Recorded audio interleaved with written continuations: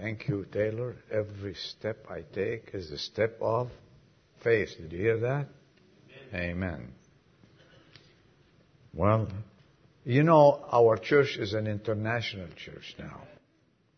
We have a family in Bulgaria. We have another family in Nigeria now. Boze's father and mother are in Nigeria. Can you believe that? So we have ambassadors there. And praise God for them. And those who are traveling, those who are on vacation. This is vacation time. And we miss a few, but that's okay. The next 2 weeks, you'll miss me too. I will be going with our family on vacation. We'll be going effective next week. But this will all pass away, and we will reconvene all together and enjoy the Lord all together. Speaking of Lorraine, Dean mentioned Lorraine. I thank God for her. I spoke with her, and she said she is doing fine. And I asked her son, Jim, about her today. He said, you know, Mom is getting cranky. That means she is feeling better. Right, Jim?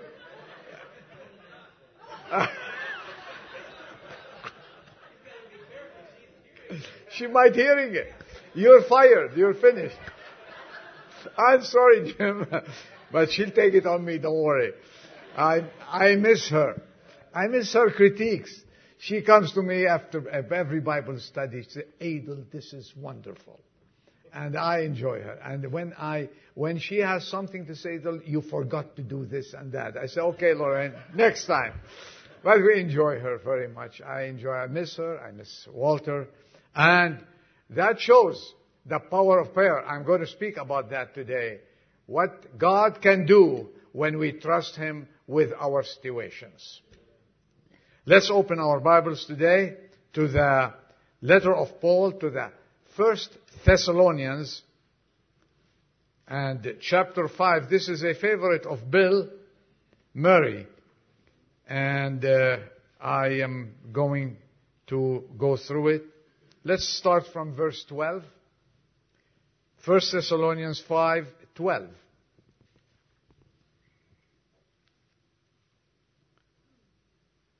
But we request of you, brethren, that you appreciate those who diligently labor among you and have charge over you in the Lord and give you instructions.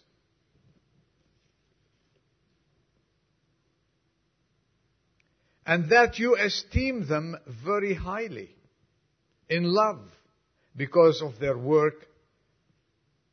Live in peace with one another.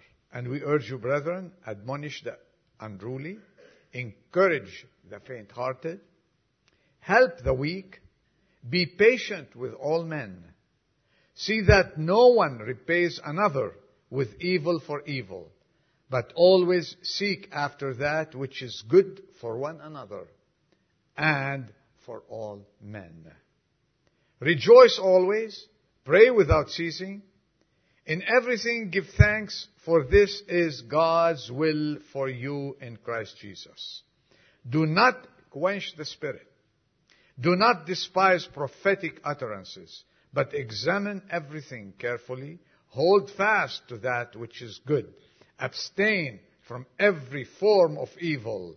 Now, may the God of peace Himself sanctify you entirely, and may your spirit and soul and body be preserved complete without blame at the coming of our Lord Jesus Christ. Faithful is He who calls you, and He also will bring it to pass. Pray for us, brethren. Greet all the brethren with a holy kiss. I challenge you by the Lord to have this letter read to all the brethren. The grace of your Lord Jesus Christ, of our Lord Jesus, be with you. Amen. This is an encouraging portion of the Scripture. In fact, the letter to the Thessalonians is an uplifting letter. And I enjoy the whole Bible. Thank God for that. Well, I was thinking of those few verses at the end where Paul writes, verse 25. In verse 25, look what he says. Pray for us. Actually, earlier, and he says, pray without, everybody knows it, ceasing, verse 17. So, twice within that message, he asked for prayers. And today I want to talk about the basic elements, or ingredients, if you will please, of a growing church. Of a growing church. And these elements I'm going to take from verses 23 through 28. And I want to give a statement of our faith first. When I wrote this, I looked at it, I said, wow, this is a statement of faith, but I'm going to leave it there. And we, as a church of God, meet in this building as a New Testament church, redeemed by the blood of the Lord Jesus Christ. Our head is the Lord. It's a reminder. Our head is the Lord who controls our activities, to make the church's decision and direct us in every department.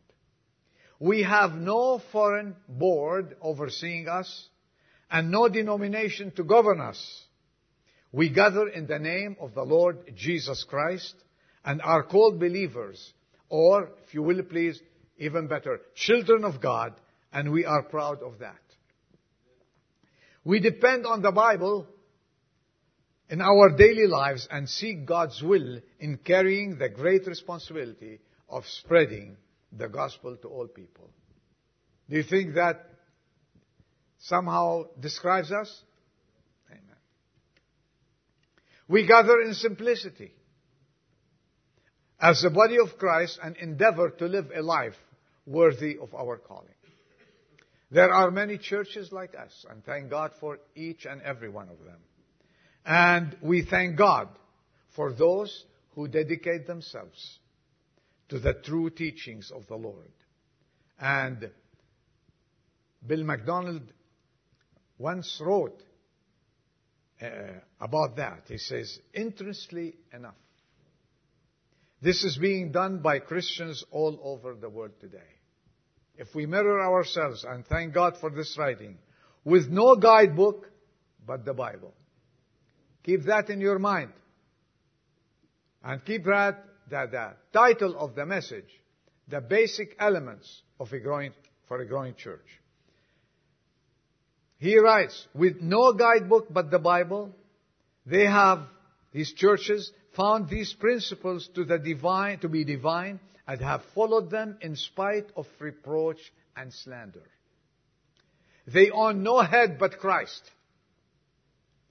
no fellowship but His body, no headquarters but His throne. They seek in true humility to witness to the unity of the body of Christ. In their fellowship, they seek to provide a sanctuary for true believers who are oppressed by modernism and related evils. There is no directory on earth that lists these churches. I like that. You know who holds the directory? The Lord Jesus Christ. There is no directory on earth that lists these churches. Nothing on an earthly nature to bind them together.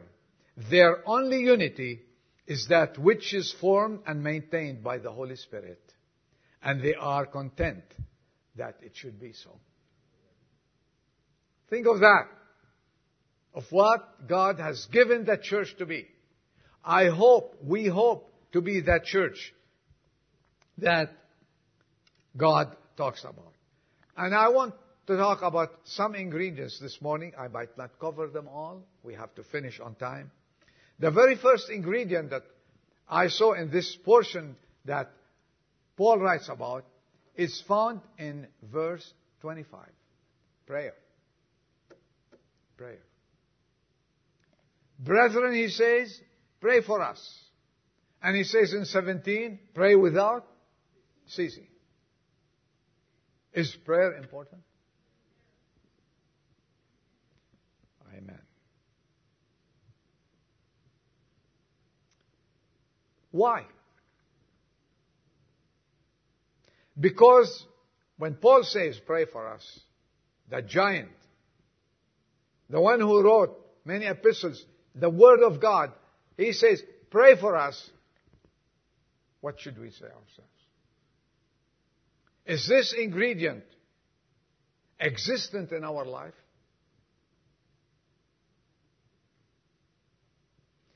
And this is, I say, is very essential.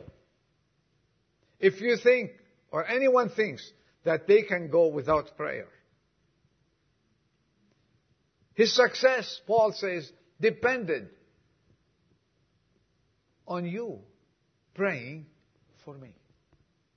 If I'm standing in front of you here this morning, it's because you've been praying for me. I know many pray for me, and I thank you for that. I wasn't feeling well last week, but I'm good now. I'm feeling well, and thank you for your prayers. You see, prayer is an essential ingredient and for our vibrant faith and for the growing of the church. Paul is also noted to have sounded this appeal to many other churches. If you read his epistles, you can see he always appeals to them for prayers. Take Romans, take Ephesians, take Colossians, and others. And the Lord Jesus said, you know what he said? My house shall be called the house of prayer. This is the house of prayer. Therefore, the prayer of a man whose heart is right with God works wonders. The Bible teaches us in James 5:16, and it's easy. I borrowed this from the effective prayer of a righteous man can accomplish much.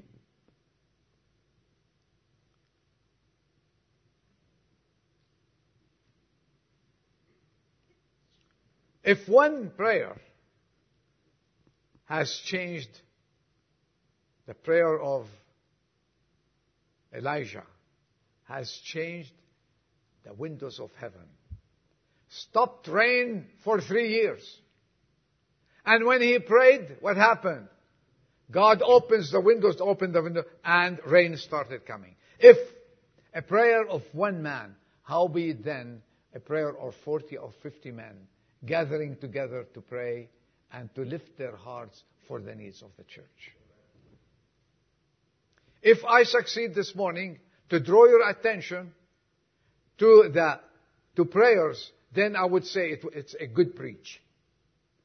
If I succeed to awaken each and every one of us to the importance of prayer in our lives, I would say we have succeeded.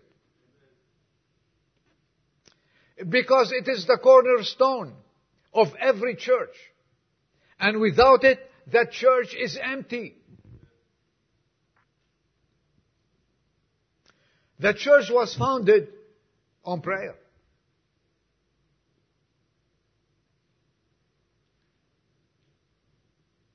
When God wanted to start His church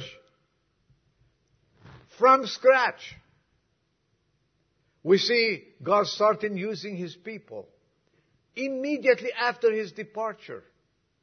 What do we see in Acts chapter 1? If you will, open it with me. It's like Bible study, you know. Verse 14. Acts 1:14. I'll read it. The disciples and all the friends and Christians at the very beginning, these all with what? One mind. Were continually devoting themselves to what? To prayer. Along with the women and Mary, the mother of Jesus, and with his brothers. And they were, in verse 15 say, about 120 persons who were there praying. When he wanted to start, immediately after he left them, And we see later on that the church started learning about prayers because he taught them. They watched him in Gethsemane, the disciples.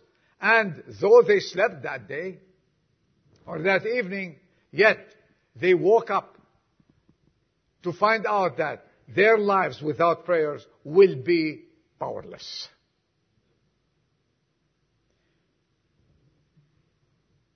Peter, when he was taken, and they decided, the authorities, to cut his head, what was the church doing? And the church was praying for him. In Acts chapter 12, verse 5. If that church was praying for him. In one unit. In one accord. In one mind. And what happened when the church prayed for him? I want to challenge you this morning. What happened when the church prayed? There was what? An angel at night. He woke him up nicely, silently. Tup, tup. Yes? Out. I am accompanying you. Let's go out. He opened the door of the prison, the gates of the, and he was out. Why? As a result of prayer. Do you think we need this ingredient in our church? Do you think we miss it? I do. We have a prayer meeting. And we come to the prayer meeting. But so many times, when we have a dinner, we have more people, more men, than we have in the prayer meeting. And I ask every man to come and join us in prayers. Because a prayer meeting, prayers support the church and makes the church. It's an ingredient. It's a basic ingredient for the success of a growing church.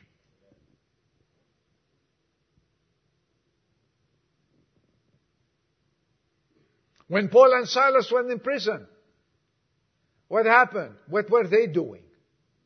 They were praying and singing.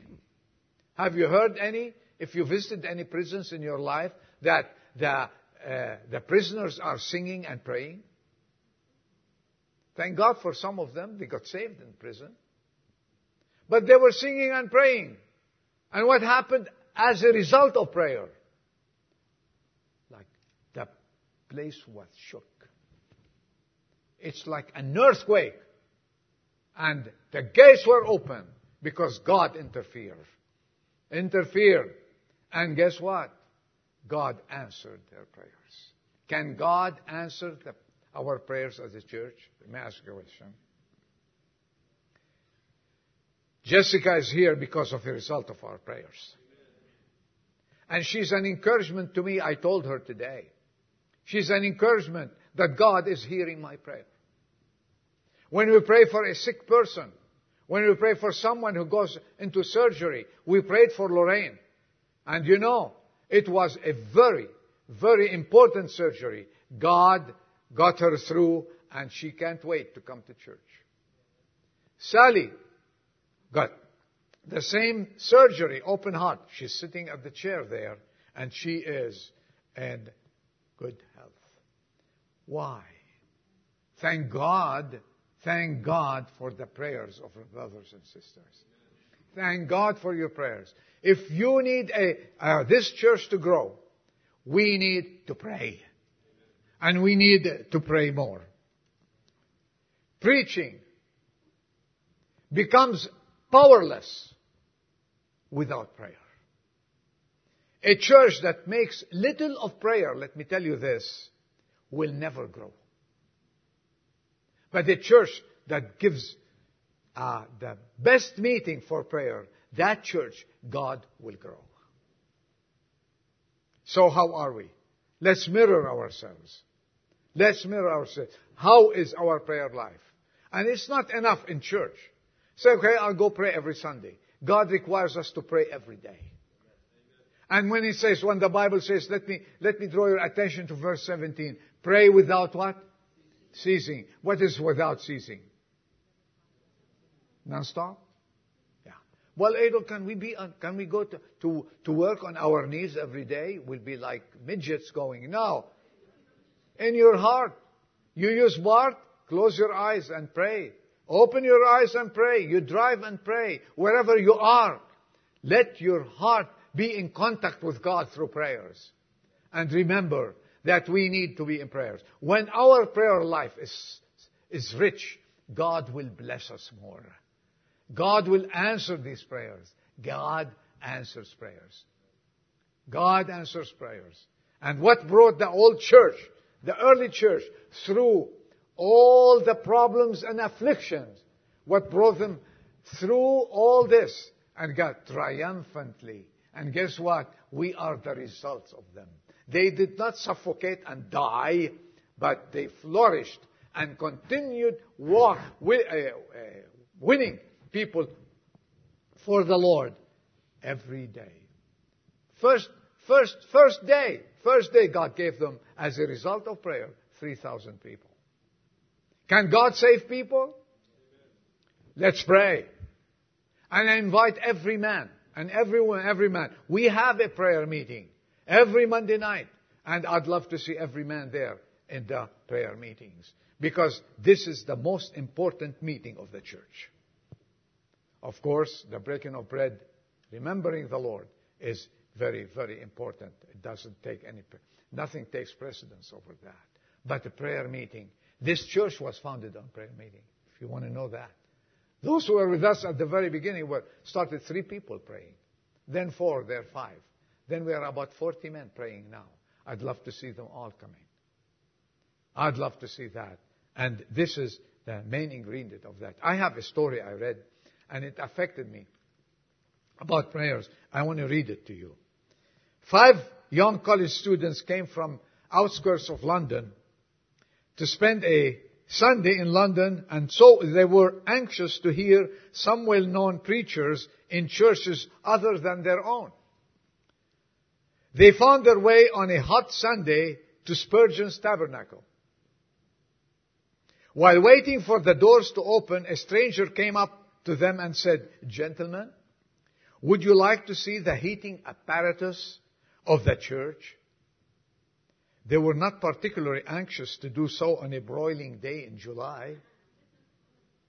But they accepted the invitation. It says, very nice. They were taken down some steps, and a door was thrown open, and their guide whispered, "There, sirs, is our heating apparatus." They saw before them 700 souls bowed in prayer, seeking a blessing on the service about to be held in the tabernacle above. 700 knees. Their unknown guide was Spurgeon himself. Then the storyteller, are we surprised that Spurgeon's sermons are still in circulation today? It wasn't Spurgeon as much as the power of prayer. As the prayer, the apparatus down, the broiler room. May the Lord make this blue room there a broiler room for the church. And every household a broiler place to lift up each one of us for God to do miracles in our lives. What is the basic ingredient for a church to succeed and to grow is the prayers.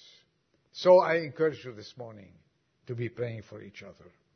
Paul said, pray for us. Then he says in verse 26, greet all the brethren with a holy kiss. The culture then, when the brethren used to meet with each other, they used to kiss each other. And I'm not suggesting that to start kissing each other here, but we have to watch it. But it was good. Like hugging each other. Like shaking their hands. Like encouraging each other. And that showed that they have fellowship. The next point is fellowship. He says, hey, you should fellowship. And you know, we have in Acts chapter 2, verse 42. And this was practiced by the disciples. And they were, what they say, the verse there, Acts 2:42. They were, okay, let me read it for us so someone would know it here. And they were continually devoting themselves to the apostles' teaching and to fellowship. Fellowship. As I said, we don't come on Monday nights, the men, only for dinner. As Mike once said, we come for fellowship. We come to fellowship with each other. And I'm glad and happy we have a good fellowship in this church. Let's keep it going. The other night, Wednesday night, after about, it's about 9:15, we finished at 8:30, there were still some 50 or 60 people here talking to each other. That's fellowship. That's wonderful. So many people come to church, they can't wait through that door. Zoom out. Okay. Now, stay and fellowship. The next point is fellowship, fellowship, fellowship. Can we do that? And can we follow what the early disciples did? They had a great fellowship.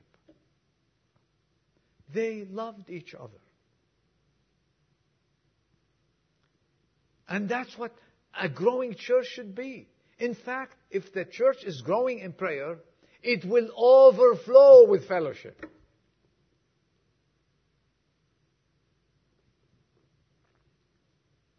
A growing church is known for its warmth.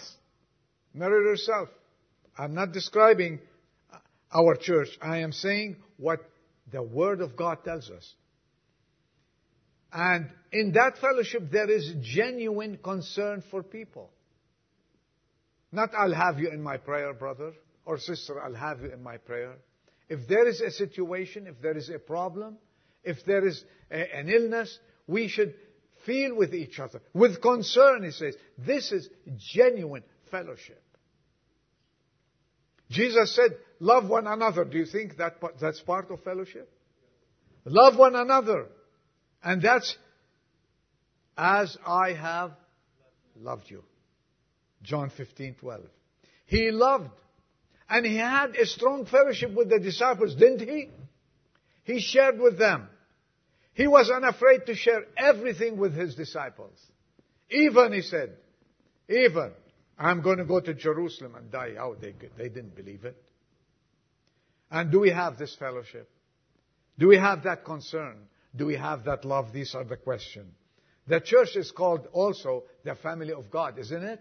Don't we say we are the family of God? And the church all over the world should be called the family of God. Should be. It is called. But we should have that fellowship. And when I say the church is the family of God, do you feel that you are part of this family? This is the test. Do you feel part of your family, or I'll come and attend church and get out of here? Excuse me. Or you come here and you see if there's someone I want to love, someone I need to help, someone I need to pray with, someone I need to fellowship. So many people today. I've read an article. Many people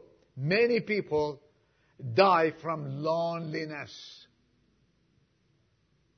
Not in the church. We are not lonely here. Is anyone lonely here? Then, if there's someone who's lonely here, then we're missing the boat. We are to uphold each other and love each other and fellowship with each other and support each other, because this is treat each other. You are so close together, he said, that you hug them and kiss them, says Paul. And we do that in many ways. And I encourage you to continue that wonderful fellowship. Do you have this deep bond with the church of God? With your brothers and sisters? Do you feel that? If you don't, you need to do it. Paul warned the church in Corinthians. You know what he told them? 1 Corinthians 15:33. Do not be deceived. Do not. I will continue that. Thank you. Do not be deceived.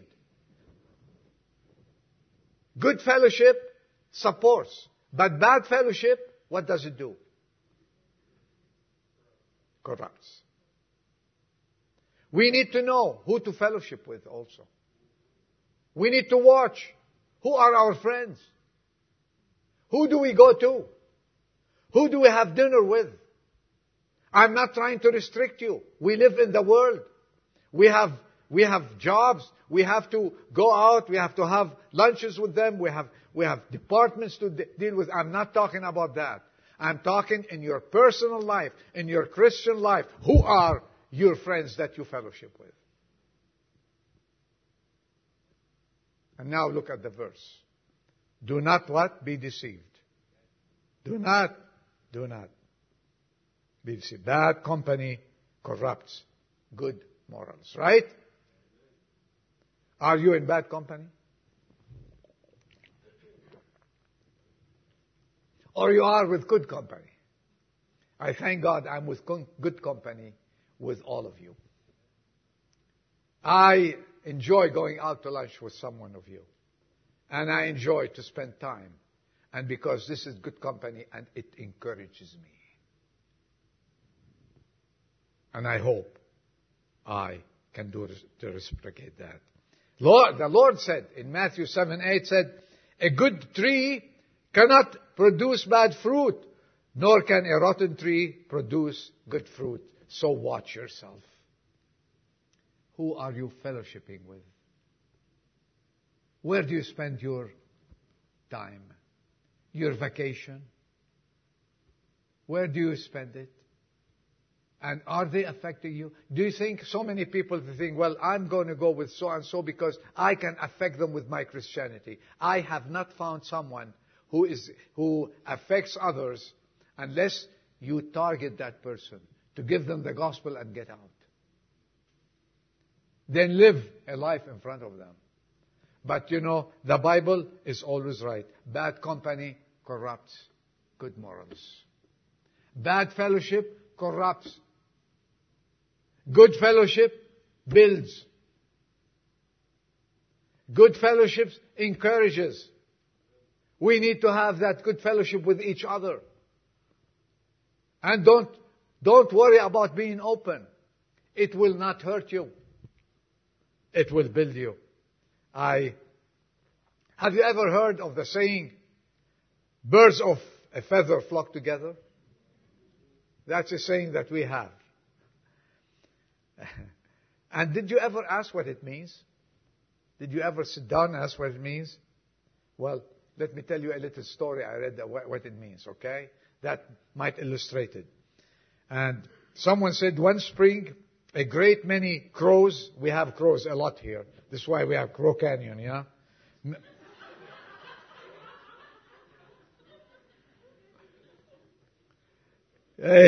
Those crows began to pull up a farmer's young corn. They came to the corn.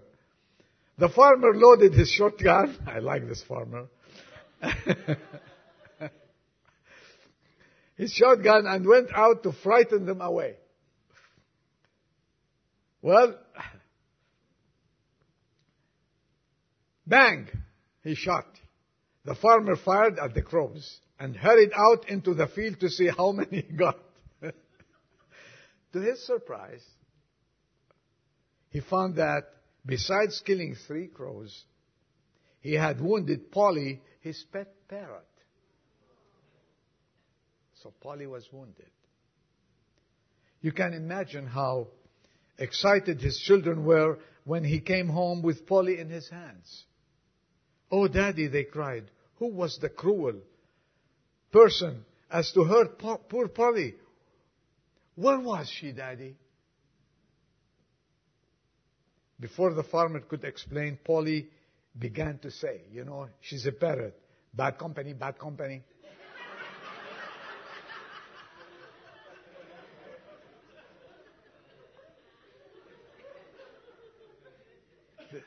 Did I illustrate my point?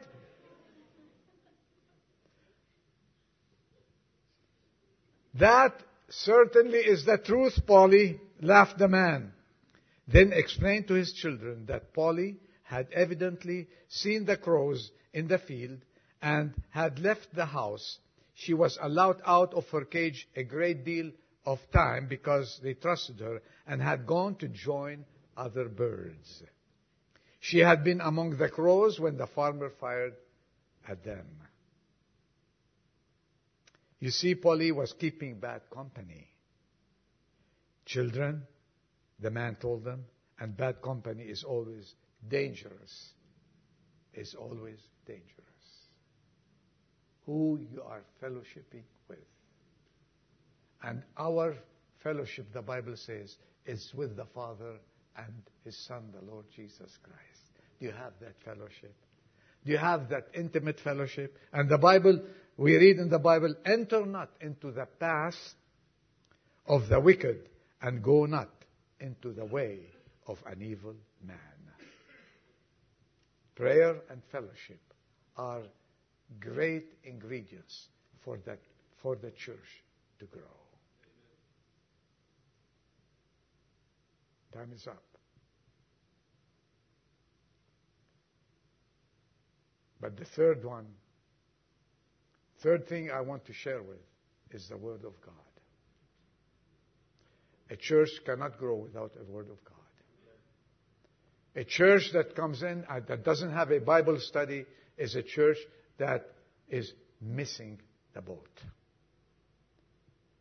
Now, many churches don't have Bible studies. And you know what they did? They left it to the members to go meet at home. And this, if there is leadership, they do that. But the place to meet is the church of God. And our Bible study is done here in this place. And Bible study is the Word of God. When we say the Word of God, you know that we say Jesus? In the beginning was the Word, and the Word was with God, and the Word was. When we say we study the Word of God, that means we study about Jesus. And the Word became flesh. That is Jesus. And we saw Him, and we saw the truth in Him.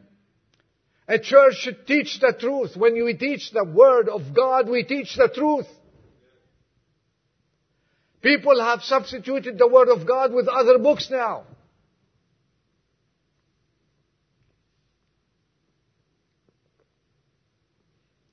He said, I charge you.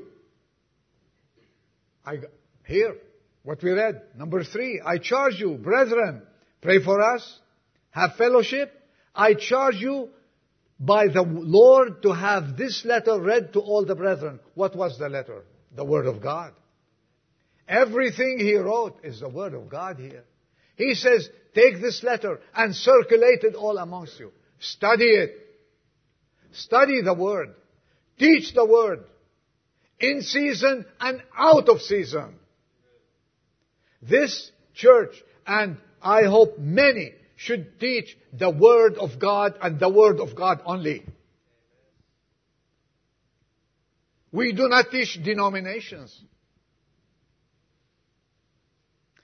Many elements today have been stressed and injected to churches to see a growing church. A church might have adequate facilities. Thank God we do. Trained staff. Good material. Finances in order. Vision. And a great administration. But if prayer, fellowship, and the teaching of the Word of God are missing, a church might grow, but it will not be the church of Jesus Christ.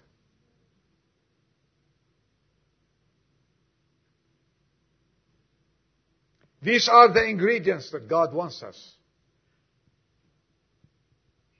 to practice. Practice prayer. Good fellowship. And let's study the Word of God more and more. And let's depend on the Word of God. It is the final authority that we have. If it's not in the Bible, we will not practice it. Can you do that? If the Word of God does not approve of it, I will not let it even touch my life. And that's how men and women, fathers and mothers and young ones, if you do not follow the Word of God, you will lose your children. You will lose your life. But if you practice the Word of God and practice His presence through Bible studies, through fellowship, and through prayer, I can assure you the future is yours and no one else's. Success is yours. Prosperity will be yours if you follow it. And when you follow it, that means you are being obedient to the Word of God. What does it say? How did they succeed in the past? How did they succeed? By prayer. Read Acts chapter 2, verse 42.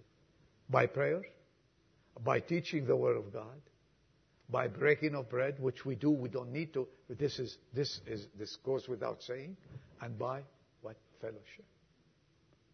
Paul is also writing to them the same thing in different verbiage.